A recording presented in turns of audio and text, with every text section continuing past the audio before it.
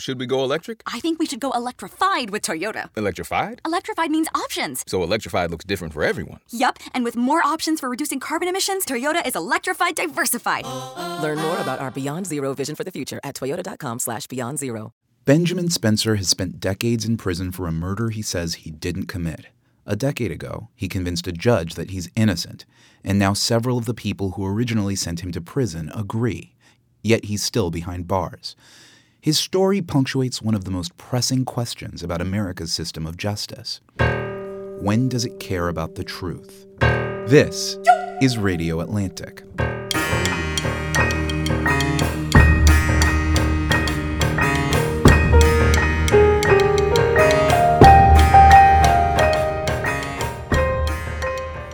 Hi, I'm Matt Thompson, executive editor of The Atlantic. This week we're bringing you something a bit different. The first installment of a 3-part series, reported for The Atlantic by Barbara Bradley Haggerty. If you listen to podcasts, and clearly you do, you've probably heard a story about someone who may have been wrongfully convicted of a heinous crime. And this story certainly fits that description. But in the next few minutes, you're going to hear from a number of individuals who've seen lots and lots, I'm talking hundreds, of potential wrongful convictions up close. And this story still haunts them every day. Because not only is Benjamin Spencer still in prison years after a judge declared him innocent, even if he is innocent, by the rules of our justice system, he may have no way out. Barbara Bradley Haggerty takes it from here. Passing through the front gates of the maximum security prison, you move from light to shadow, from a vast Texas sky to the windowless visiting room in the H.H. Cofield unit. What would it be like, I wonder, to awaken in this place every morning for 11,000 days? What would it be like, I think, to be the man sitting across from me behind a plexiglass window? My name is Benjamin John Spencer. My number is 483713. I've been incarcerated since March 26, 1987. Benjamin Spencer looks professorial in his wire-rimmed glasses. He's 52 now. His hair is flecked with gray and deep lines are etched across his forehead. He's tall and lanky and still handsome, but the man who once favored snakeskin boots and designer shirts is now consigned to prison whites. Yeah, this is as sharp as I get now, this white uniform. I don't even care. I mean, I'm just at a point where I'm still hopeful, but at the same time, it's just like I'm stuck in a system. Spencer was convicted of killing a young white man and dumping his body on a street in the poor neighborhood of West Dallas. 30 years after the crime, people still remember the case, and if my reporting is any guide, many think he's innocent. Even today, Spencer's story haunts people. The foreman of the jury that convicted him. There's rarely a day that goes by where Ben doesn't cross my mind. An eyewitness who testified against him. I want him to get out. That's a long time to be in prison for something you didn't do. The judge who reconsidered the evidence against him. My finding was that he was innocent and that he should have a new trial. Spencer was declared innocent more than a decade ago, but he could still die in prison. This is a story of how that could be, how a tower of damning evidence can topple under scrutiny, and why that might not matter. It's about how the mechanics of the justice system can, possibly, trump truth. It's about this question: will a man found to be innocent spend the rest of his life in prison? On March 22, 1987, Jeffrey Young stopped by the office to catch up on some work. He was 33 years old, soon to become president of a clothing import company. His oldest child, Jay, who was 12 at the time, says his dad often worked on the weekend, but his family came first. Jeffrey Young was tall and slim with a bushy mustache. He had a taste for practical jokes, a habit of always holding hands with his wife, a passion for immersing himself in his children's lives. Indian Guides, Cub Scouts, Boy Scouts, camp outs. My parents were very involved in the school. They did the carnival. And like today, still to this day, they say it's the best one ever. For me and my brother and sister, when he was there, he was there. Until he wasn't.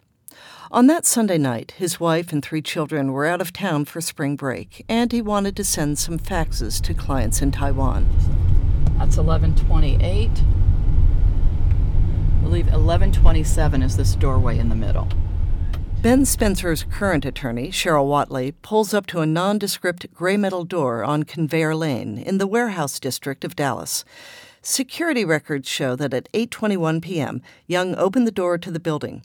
25 minutes later, he called a friend whose company provided computer services to let him know he would be accessing the computer. That friend, Troy Johnson, said the computers were down. He'd call Young when they were available. Watley says there were no security cameras to capture what happened next. We theorize that it was around 9:30 at night when he was getting ready to leave. We think he came to the door. He was getting ready to walk down the steps where he was essentially jumped. The robber, or robbers, pushed Young back into the office, grabbed his gold Seiko watch, his wedding ring, and a jam box, a sort of boom box with a portable TV. Around that time, Troy Johnson called back, again and again. This would turn out to be a critical detail. Finally, he figured Young had gone home. During this time, Troy Johnson had been calling and letting the phone ring and ring and ring. We think it was at that time that Mr. Young sustained the fatal blow to his skull, his body then taken out of the office, down those steps, and put into his car, the BMW. It was a vicious beating. Young's skull was cracked in 5 places. Then Young and his BMW crossed over the Trinity River to West Dallas. This is where the body was dumped out. We retrace the BMW's path 2 blocks. The BMW pulls into the alley. We don't know quite how far it pulls in, but it stops here. Eventually, 3 people would tell police that they saw 2 men jump out of the car. As for Jeffrey Young, he was pronounced dead at 3:05 a.m. The man who loomed larger than life for his wife and preteen children, that man disappeared from their lives in an instant. The sheer randomness of the crime rattled white communities in Dallas. One minute, a young businessman is sending a fax to Taiwan.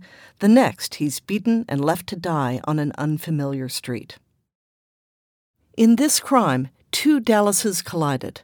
There was West Dallas, a poor, largely black neighborhood, suffering through the peak of the crack epidemic. And then there was a 1980s soap opera Dallas.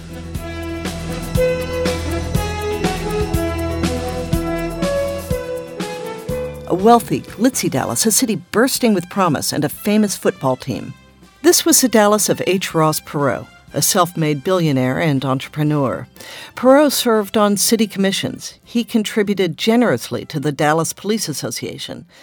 And eventually he would run not once but twice for president. Good afternoon. The volunteers in all 50 states have asked me to run as a candidate for President of the United States. I mean, despite his little squeaky voice and his little crew-cut haircut, he was a force in Dallas, and a force to be reckoned with. Veteran journalist Bob Ray Sanders. Perot loomed large not only in the politics of the city and the nation, but also in Jeffrey Young's story. You see, Perot was close to the victim's father, Harry Young. Young served as one of the top executives at Perot's company, EDS. In fact, Harry Young was traveling for work when his son was killed, and Perot sent his private plane to bring him back to Dallas. Beyond that, Perot's company offered a $25,000 reward for information leading to the arrest and indictment of Jeffrey Young's killer.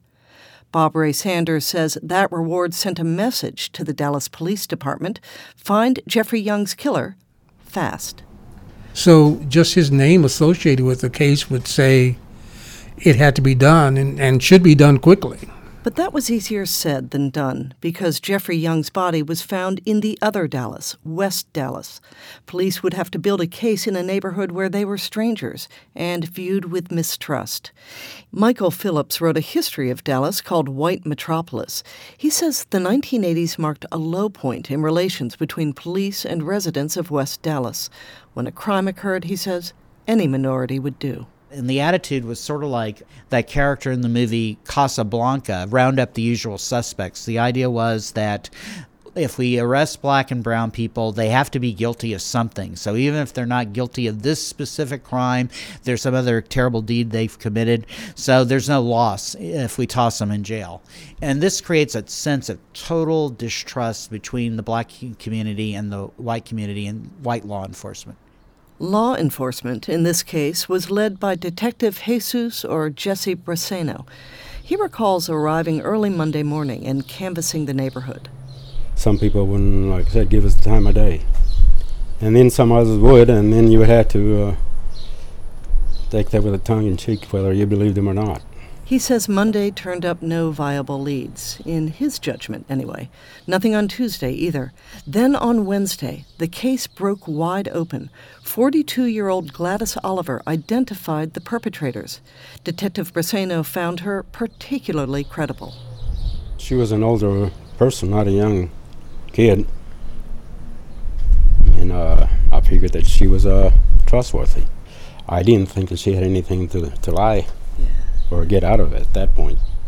At first, Oliver told police that she hadn't seen anything, but after she discovered there was a reward for information leading to the arrest of the assailants, she came forward. The state built its case around Gladys Oliver, so here are a few details about her. Oliver was a well-known figure in the intimate neighborhood of West Dallas. She sold candy and barbecue chicken sandwiches on the weekends to earn some cash. She was nearly crippled from polio, hadn't worked in 4 years, and survived on disability checks. And she was nosy. That's her word. She passed the time keeping an eye on the neighbors.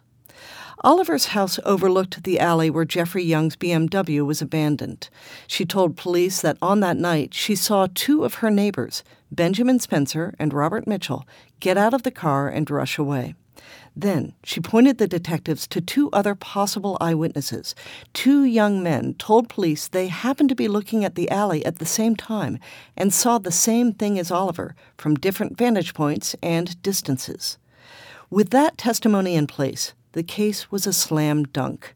Decades after the crime, Faith Johnson, the current district attorney and a former judge, a conservative Republican who relishes a good case, says this one was a prosecutor's dream. You had 3 eyewitnesses.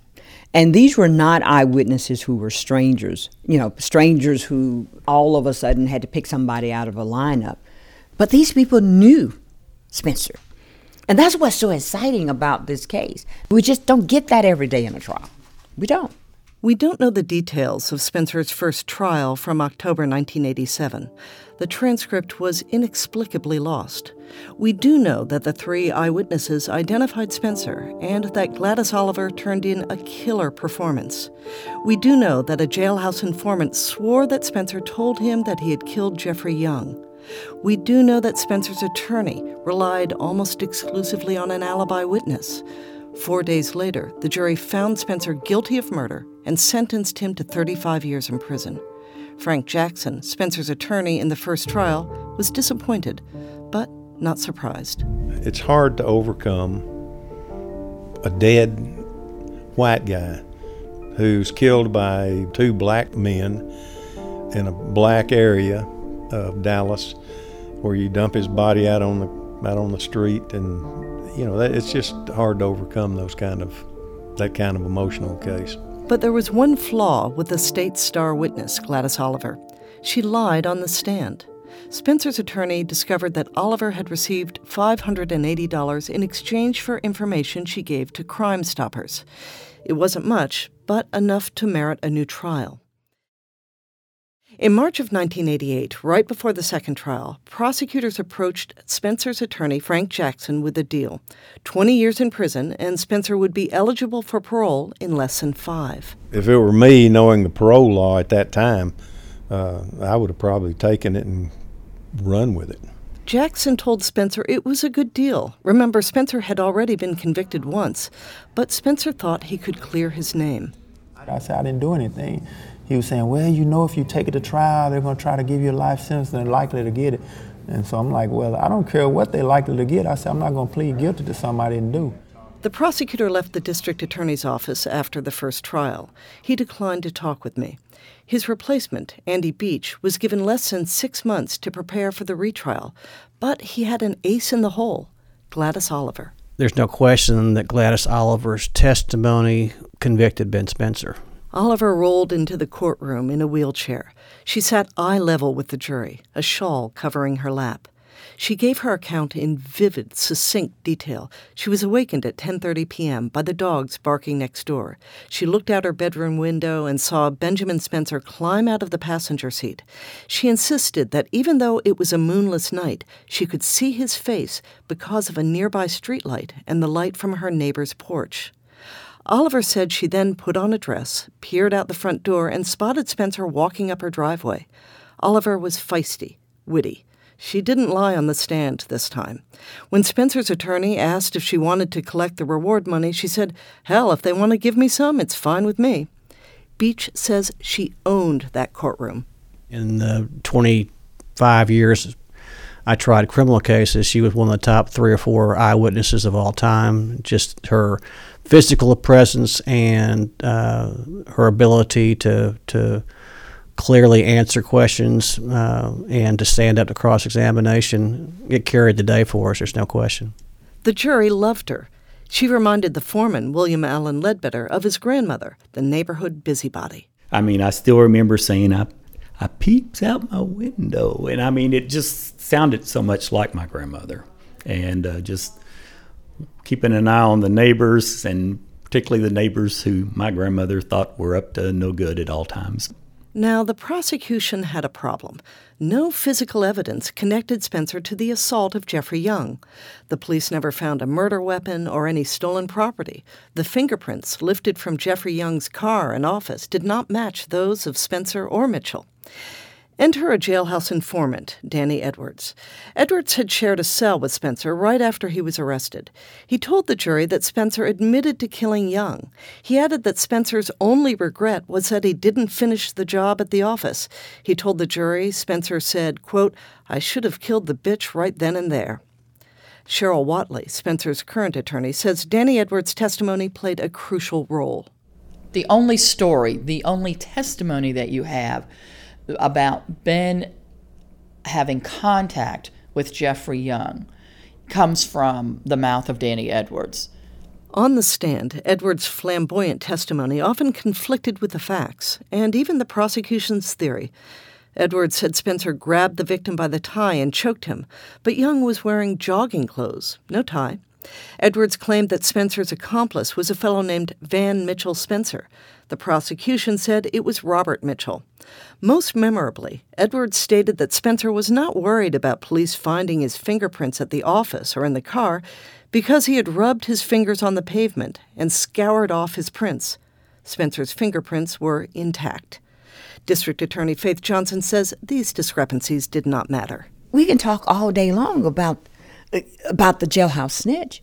We can just say, so what? He got confused or he missed it or what have you. But we still got our credible witnesses. And that's what we're basing our case on. For its part, the defense case was built almost entirely around one alibi witness. And here's an irony.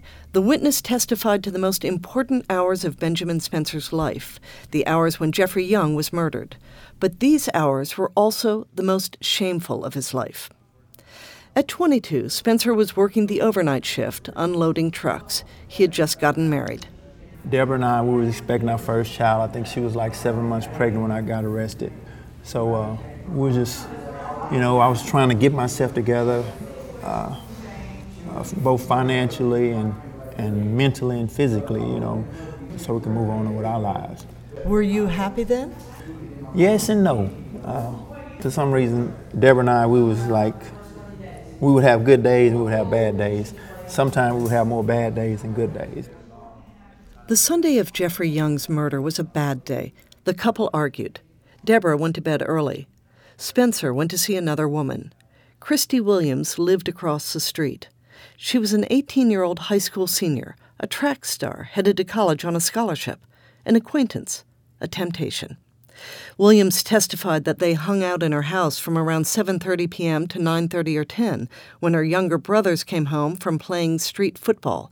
She and Spencer left then and drove to the park, where they remained past midnight. I asked Williams if Spencer had slipped away for an hour and come back. In other words, could he have robbed and killed Jeffrey Young? Not in the time frame that they're saying, because I know for a fact that we were together at the time that they were saying that it happened. So I'm like, no, it couldn't have happened. In the absence of physical evidence, the jury had to decide which witnesses to believe and which to discount. In other words, who had a more credible story? The middle-aged busybody, Gladys Oliver, or the teenage track star, Christy Williams? They chose Oliver. The jury convicted Spencer of aggravated robbery and sentenced him to life in prison. A few days later, in a separate trial that Gladys Oliver also dominated, Robert Mitchell was found guilty as well. The night of the verdict, Spencer returned to the county jail. It was late. I was the only one on the floor at the time. I was the only one in the holdover. And it's cold. And to be honest, I really wanted to die. I thought about committing suicide while I was in the holdover. And I'd start thinking about, I have my faith, I have my belief, and I was like, well, if I die, if I kill myself, I can't go to heaven, And so that was the only hope I had, was I didn't want to go to hell. Surely, he thought, the biblical promise will prevail. The truth will set you free. The 12 men and women on the jury had heard a coherent story and reached a rational verdict. But there was another story to be told. In a moment, Barbara will tell us that story and how Benjamin Spencer helped uncover it while he was behind bars.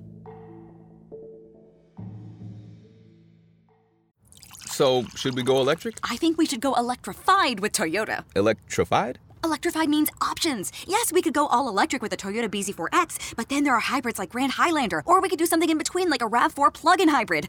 So, Toyota is electrified diversified? Yup, and with more options for reducing carbon emissions, the closer we all get to Toyota's Beyond Zero vision for the future. Exactly how much coffee have you had this morning? Learn more about our Beyond Zero vision for the future at toyota.com/Beyond Zero. Soon after the trial, Benjamin Spencer moved into the Cofield Maximum Security Prison south of Dallas. He exchanged his designer shirts and snakeskin boots for prison whites and sneakers. Then he settled into the chrysalis years.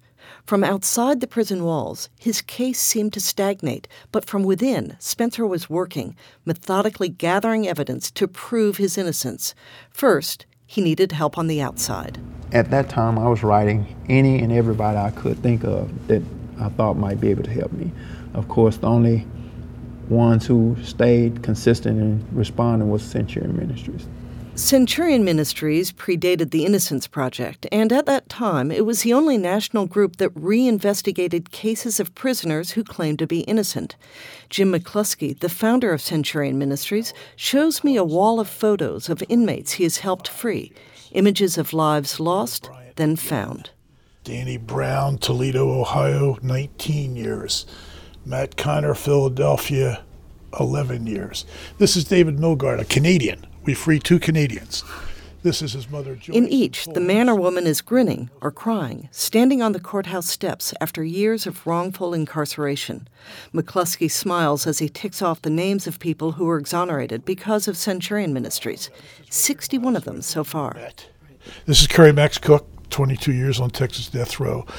This is Mark Shan out of Springfield, Massachusetts, 27 years. This is literally when he took his first step into freedom. He's jumped on you. Yeah. Oh, yeah. Just first thing he did. It was great. Yeah. McCluskey received Benjamin Spencer's first letter in January 1990, just a few years after he founded Centurion Ministries. The organization began as a spiritual calling for McCluskey. In 1979, after years as a naval officer in the Vietnam War and later in business, McCluskey sensed an existential void. I felt I was living a superficial, selfish, self-centered life. McCluskey entered Princeton Theological Seminary when he was 37.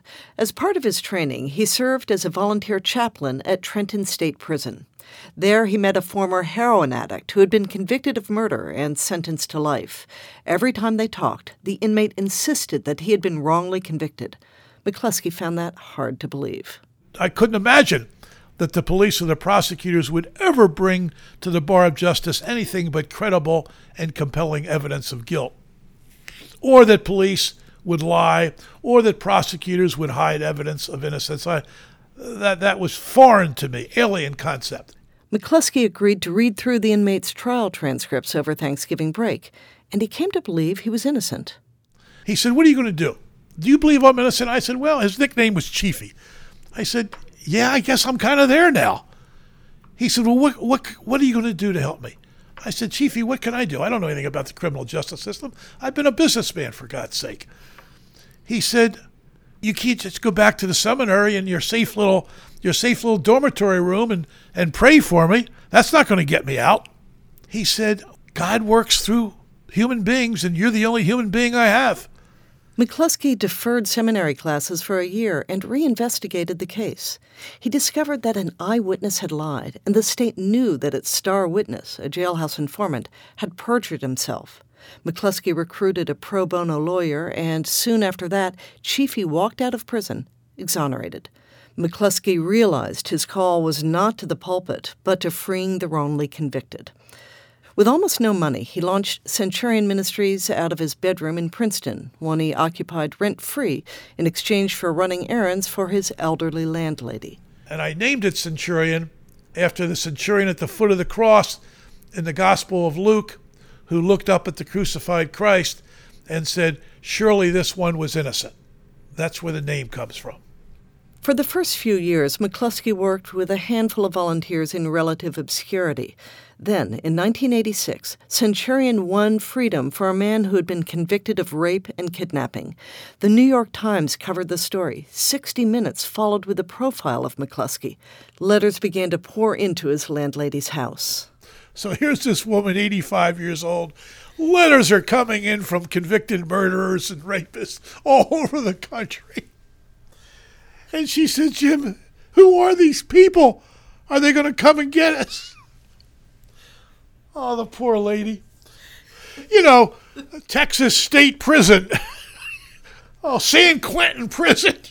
You know, they would pour in to her home at 72 Library Place. So when Spencer sent his first letter, Centurion was receiving more than 1,000 requests a year. They sent back a boilerplate response, informing Spencer that they were swamped, but they invited him to write back. And so I was like, man, they'll probably never get around to my case. But the people, the volunteers who would write back to me, you know, it was kind of a glimmer of hope. Well, maybe. It was a long shot. The group could handle only a handful of investigations at a time. McCluskey says that's because most of Centurion's cases do not involve untested DNA evidence, that forensic magic bullet that can exclude and exonerate one person and point decisively to another perpetrator. This was a non-DNA case, and I knew from the get-go that there was a lot of work to be done. If they accepted Spencer as a client, Centurion investigators would have to start from scratch, knocking on doors, tracking down new witnesses and old ones, trying to find exculpatory forensic evidence, hiring lawyers, and asking a judge to look at the new evidence. All this took time and money, usually more than $100,000 per case.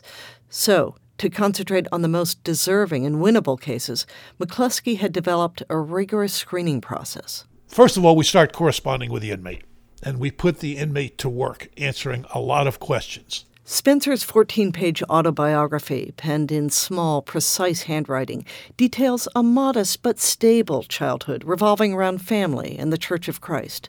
His mother cleaned houses and ran the youth ministry at their church. His father worked on the assembly line at General Motors and preached when the pastor was away. Spencer thought he'd follow in his footsteps.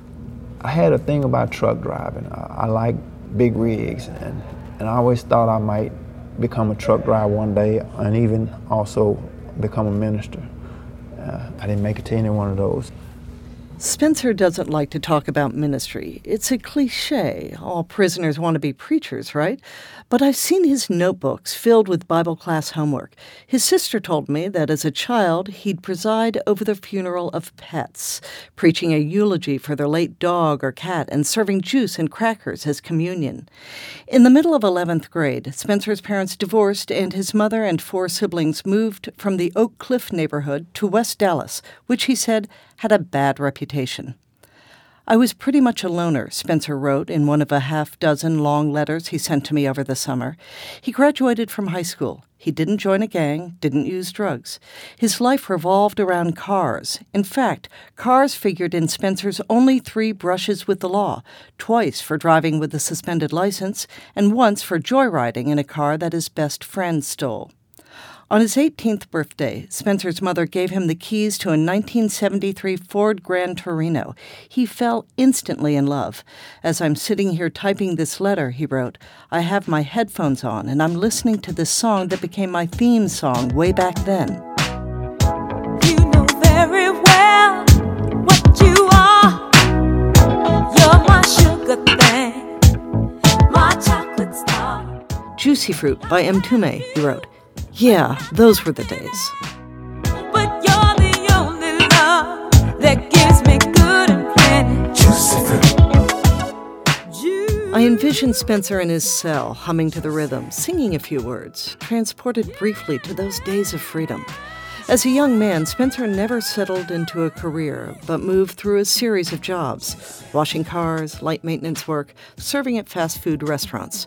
Wendy's is one of the best jobs I ever had, he wrote me. Girls flirted with him. He was polite and handsome, always meticulously dressed with a fresh haircut every Friday. But in the back of his mind, he always remembered his mother's warning. I think one of the things my mother used to always tell us, well, you know, as boys, well, if you mess with a girl and you get her pregnant, you're gonna take care of it. You're gonna get a job and you're gonna take care of this child. You know, you're not just gonna be running around saying you're a daddy. You know. And so, when Spencer's first serious girlfriend, Deborah Childs, became pregnant, he married her. Before his son was born, though, Spencer had been arrested for murder. During that first decade inside prison, Spencer's world moved glacially. He cut hair as a prison barber and worked as a clerk in the education department. Meanwhile, the world outside sped by the milestones. His wife gave birth to their baby boy, Benjamin John Spencer. She was promoted and moved away from West Dallas. Whenever she could, Deborah brought BJ down to the prison. The baby first saw his father through a plexiglass window. Eventually, they were permitted contact visits. You know, I stand them on the table and they play and talk and carry on like that, but it's still totally ridiculous to me. Room full of people talking, you can't hardly hear each other, and you know, you got a baby sitting here in a room full of just everybody and germs, and it was horrible.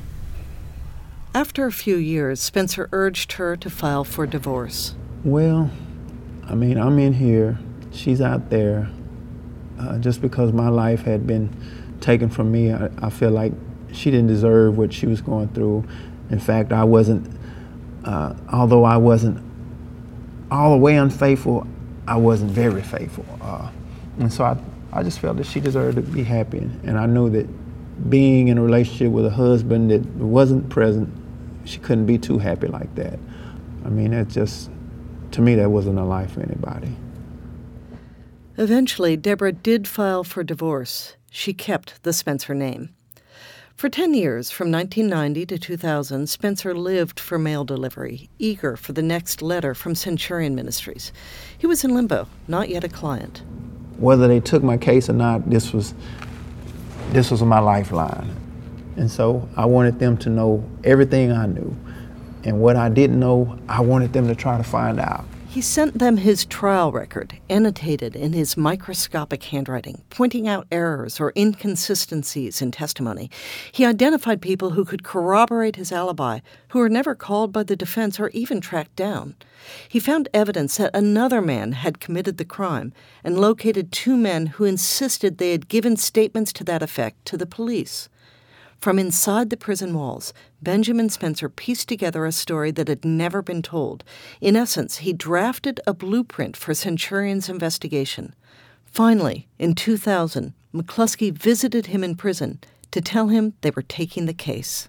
And I was really impressed with him, and I walked away thinking, we can't leave this man behind. Over the next 4 years, McCluskey and the attorney he hired, Cheryl Whatley, unearthed a narrative entirely different from the one Spencer's jury had heard. They discovered that the police had botched the crime scene. They learned that investigators never found a single thing to connect Spencer to the assault. Not a murder weapon, not stolen property, not fingerprints. Reading the police investigative notes, they saw that the detectives had ignored every witness who didn't fit their story. A teenager who claimed she saw the perpetrator close up and swore it was not Spencer, and 2 men who implicated a different, viable suspect. Why? Detective Briseno believed he had found the men responsible for the crime, but McCluskey speculates that the detective already had what he needed to convince a jury: 3 eyewitnesses to identify Spencer, and a jailhouse informant to connect him to the assault. And after that, he stopped short of seeking the truth. No other reason to make any kind of investigation. Once all that was developed within a week of the murder, the case was cleared, and he was the hero. Over the summer of 2017, I attempted to reinvestigate the case. I largely retraced the steps that McCluskey and Whatley had trod 15 years ago. I start with the most pivotal question, the one they pondered. What could the eyewitnesses actually see on the night of March 22, 1987? Just past 10 p.m. on a sweltering June night, Cheryl Whatley and I have positioned ourselves in Gladys Oliver's yard. You'll remember she was the government's star witness. We're peering at the alley where the BMW had been parked. It's a moonless night, the alley lit by the same streetlight and porch light as 30 years ago. So you can see the little side window there? Right. That's what Gladys had, looking out from this side towards the alley. It looks pretty dark back there. Yeah. I mean, was it that dark before? Yeah. I can't see anything back there. Okay. So, by the way, Daryl, do me a favor. Go stand under that street light. Daryl Parker, a private investigator who's helping with the case, strides toward the light. We know from police sketches that Oliver's bedroom window was 123 feet away from the BMW in the alley. Parker reaches the streetlight and turns around. Who is it? You can't see anything. You can see no facial You can see a silhouette of a man. Right. Parker surveys the crime scene. He's 5 feet 8 inches tall, blond and athletic as he enters middle age. He worked as an investigator in the Marines and a local police department and still has that military bearing. He says no matter how precisely we study the crime scene, we cannot overcome a serious problem, one the police created 30 years ago. A crime scene is supposed to be documented, primarily through photographs, video, and there's a certain way that's supposed to be done. Well, that wasn't done at all in this case. The BMW was towed to a police lot where it sat overnight in the rain.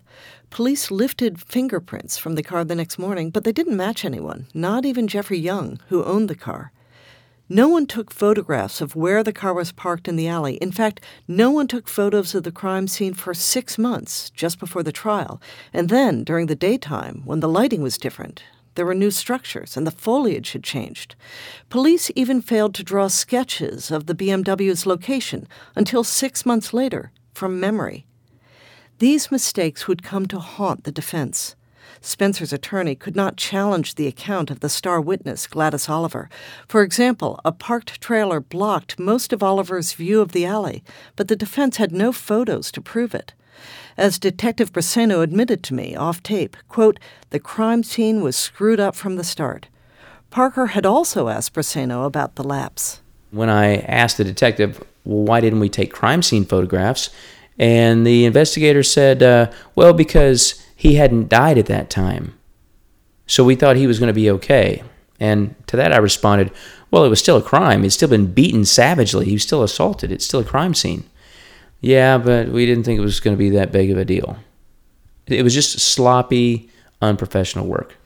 It's easy to see why the detectives would build a narrative around the eyewitnesses. But suppose just for a moment that Spencer was not the person in the alley. Why would these three people swear they saw him? He was an unlikely candidate. He wasn't in a gang, didn't do drugs, had no violence in his background. So why Spencer? One rumor was that Gladys Oliver was trying to protect someone, a friend whose last name was Spencer. Police were looking at him as a possible suspect. Some believed she wanted to divert the focus from her friend to Benjamin Spencer, whom she had seen earlier that night. The other, almost universal rumor was that Oliver wanted the reward money, and having selected Ben Spencer, she persuaded the two young men to back her up. There were 3 eyewitnesses that night. We tracked down Gladys Oliver, but she became agitated when I tried to interview her. She refused to talk to me. The second eyewitness, Charles Stewart, died 2 decades ago in a drug deal gone bad. The third was Jimmy Cotton. Jimmy Cotton was 18 years old on the night of the crime. Now, at 48, he seems a little nervous as I pull out my microphone and begin asking questions.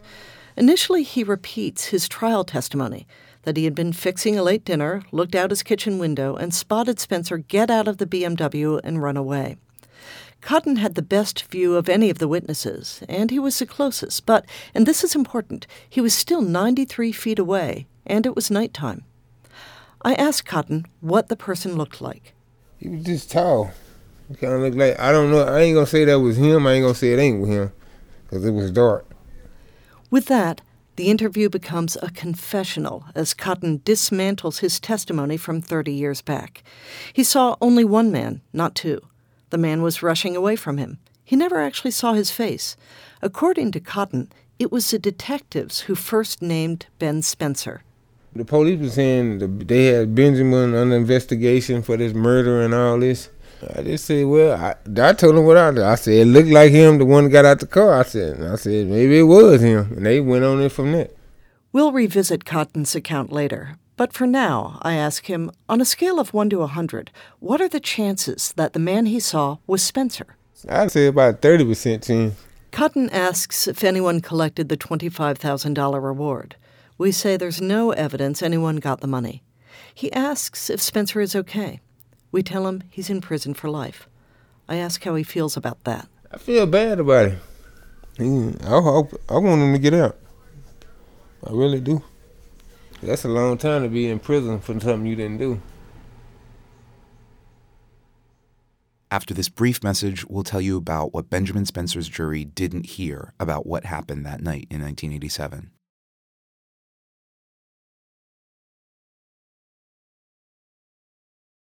In the courtroom, a jury sees through a glass darkly, that portion of the evidence that tells one coherent story. Early on, the detectives began to shape the state's narrative. They believed anyone who supported the case against Ben Spencer and seemed to ignore anyone who didn't. One witness they ignored was Sandra Brackens, then 14 years old, whose house abutted the alley. According to the police reports, Brackens talked to detectives just hours after Jeffrey Young died. She gave one of the most detailed descriptions of the perpetrator, the same account she tells me today, 3 decades later. Brackens says she was sitting on the porch around 10:30 that night, talking on the phone, when she saw a man run by. He came running right here. They cut across here, and he went down that way, and then he went up the street. So at one point... So you were about 20 feet away from him? Is that 20 feet? I don't know how many. What do you think? That's close. Yeah. Don't you think that's close? Yes. We sit down inside her house. She says she didn't recognize the man, but she recalls details about him. He had on dark pants, like a dark jacket. It almost sounded like he had on, like, I'm going to say church shoes, only because of the sound when he was running. And he had the jam box. He had this big silver jam box. That fact, which she told police that first day, had not yet been made public. Brackens didn't see the man's face, but as he ran under the streetlight, she saw he had a dark complexion. She knew Benjamin Spencer. He has light skin. He wasn't even didn't appear to be as tall as Ben. He didn't appear to be as thin as Ben. It wasn't Ben. You're sure? Positive. 1,000% positive it was not Benjamin. Bracken says she told all this to Detective Briseno the first day, but Briseno didn't believe her. He told Daryl Parker that she might have been, quote, one of those crack whores.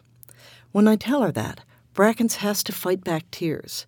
The comment galls her, as does the assumption by those in the other Dallas that she, or any teenage girl in West Dallas, would probably be a crack whore. Bracken says she's never taken drugs. She doesn't even take Tylenol. And when she was a 14-year-old student in junior high, she was taking high school classes.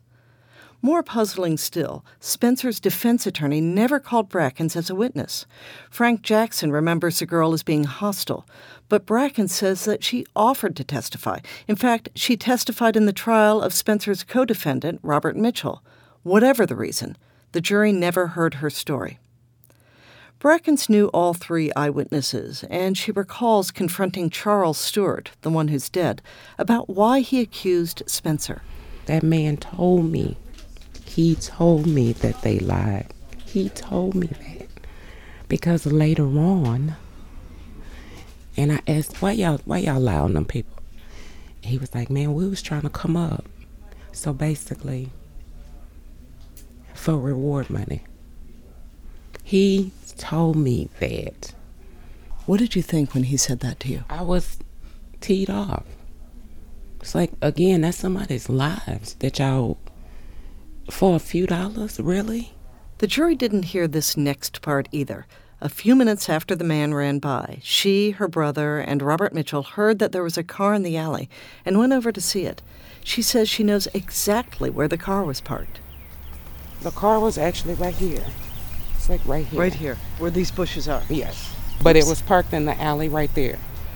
Do you think that Gladys could have seen the car? I don't. Not from a window. Not from...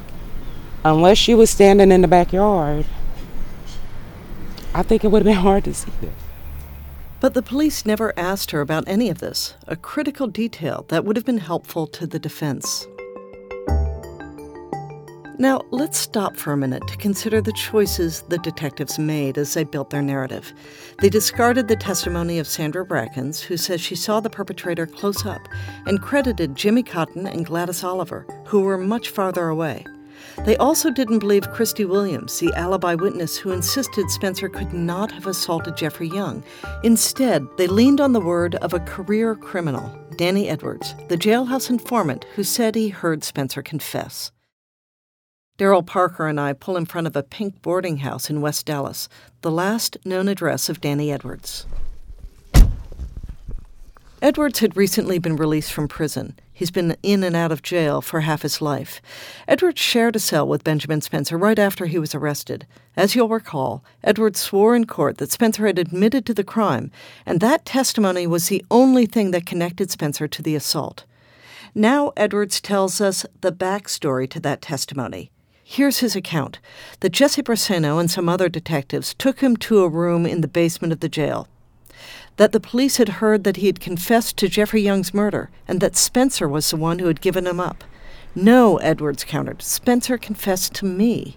I just went off the handle. I said, well, it's okay. This is the way it is. If something happened, like we whooped somebody on the tank, okay, my word against yours. You said I did it, you did it. That's how it started out. But when I realized it wasn't even like that, he didn't do it, and I saw the seriousness of it, I checked it, but it was too late. Edwards says that's how the game is played. You accuse your cellmates of a crime to win a lower sentence for yourself. That's in jail and prison. The better liar, the better fighter wins. In this case, he was facing 25 years in prison for aggravated robbery. His sentence was reduced, and he walked out of jail in just over a year. Edwards says he pieced together what happened to Young by picking up on the questions the detectives asked him. He telling me what to really say. He filling in the blanks, So you were just kind of making up details? Yeah, making up what they throw out to me, I can make it up. You can say anything to me, I can take it and make it better than what you said. I point out that he's told lies before, under oath. Why should we believe this story? Frankly, I'm going to be honest, I don't care, man. You ask me a question, I give it to you. If I was going to lie to you, I wouldn't even talk to you. It'd be senseless. They were different when I was young. They were forcing us, saying, you killed him. He's saying, you killed him, That's different, but that shit's over with. Can I ask you, do you think Ben Spencer's innocent? Yeah, he didn't do it. In my heart, he didn't do it. You know, he lied on me and I lied on him. That's what it is, you know. The math is getting interesting. Of the 4 people whose testimony put Spencer in prison, 2, Cotton and Edwards, have backtracked or recanted entirely on tape. Charles Stewart is dead. Only one, Gladys Oliver, has stuck to her story, or so I assume, since she wouldn't talk. I wondered how Jesse Briseno, the lead detective who retired years ago, would view these developments. It takes us 3 visits to his home to finally buttonhole him. Here he is. How you doing, Miss Briseno? Briseno, a trim man with thick white hair, gives my microphone a wary glance and shoots Parker, a fellow investigator, a look of betrayal. He says he felt no pressure to close the case quickly, and they investigated thoroughly. Was it police practice, I ask, to tell a potential witness the name of the suspect and details about the investigation? Well, it all depends on where you are with the investigation and who the person you're talking to. You don't want to lead them into making any false statement, so no, you don't really tell them that. Right. A couple of people, Danny Edwards and Jimmy Cotton, thought that the police had given them the information and they just kind of signed the affidavit after the police had given them the information about Ben. We don't work that way. Yes, there you go again. Lies. It's lies. We don't give them the information. We ask them the information. Anyway, Briseno says, why would you want to believe them now? He's right, of course. Investigators tend to believe contemporaneous testimony before a person has a chance to rework his story. Perhaps Jimmy Cotton was not suffering pangs of guilt. Perhaps he looked at Parker with his military haircut and me with my microphone and felt corralled into giving a false recantation. Or Danny Edwards, who spins lies as easily as he breathes. Maybe he was just messing with us. But a fundamental principle of cold cases is this. Time is both the enemy of truth and its friend. True, memories fade and details disappear over the years, but time can reveal truth as well, just as a Polaroid snapshot slowly reveals the details of a picture. Over time, relationships can change and loyalties dissolve. Conscience eats away at one's sleep. A person no longer has a reason to lie.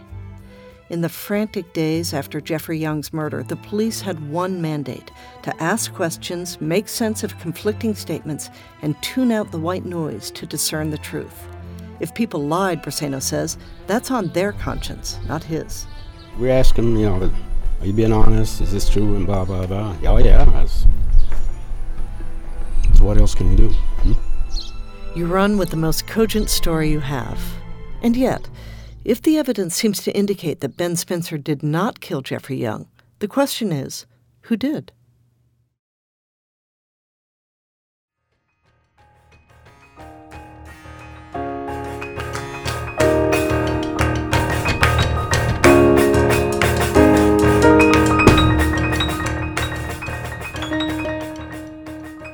That's it for part 1 of this story, but there's a lot more. In part 2 of this series, Barbara investigates another theory, one that Benjamin Spencer's jury never heard, about who might have murdered Jeffrey Young. This series was reported by Barbara Bradley Haggerty, produced by Kevin Townsend, and edited by Libby Lewis, Kevin Townsend, and myself, Matt Thompson. No Way Out is adapted from a story that first ran in the January-February 2018 issue of The Atlantic. That story was edited by John Swansburg and Denise Wills. Thanks as always for listening. Till next time.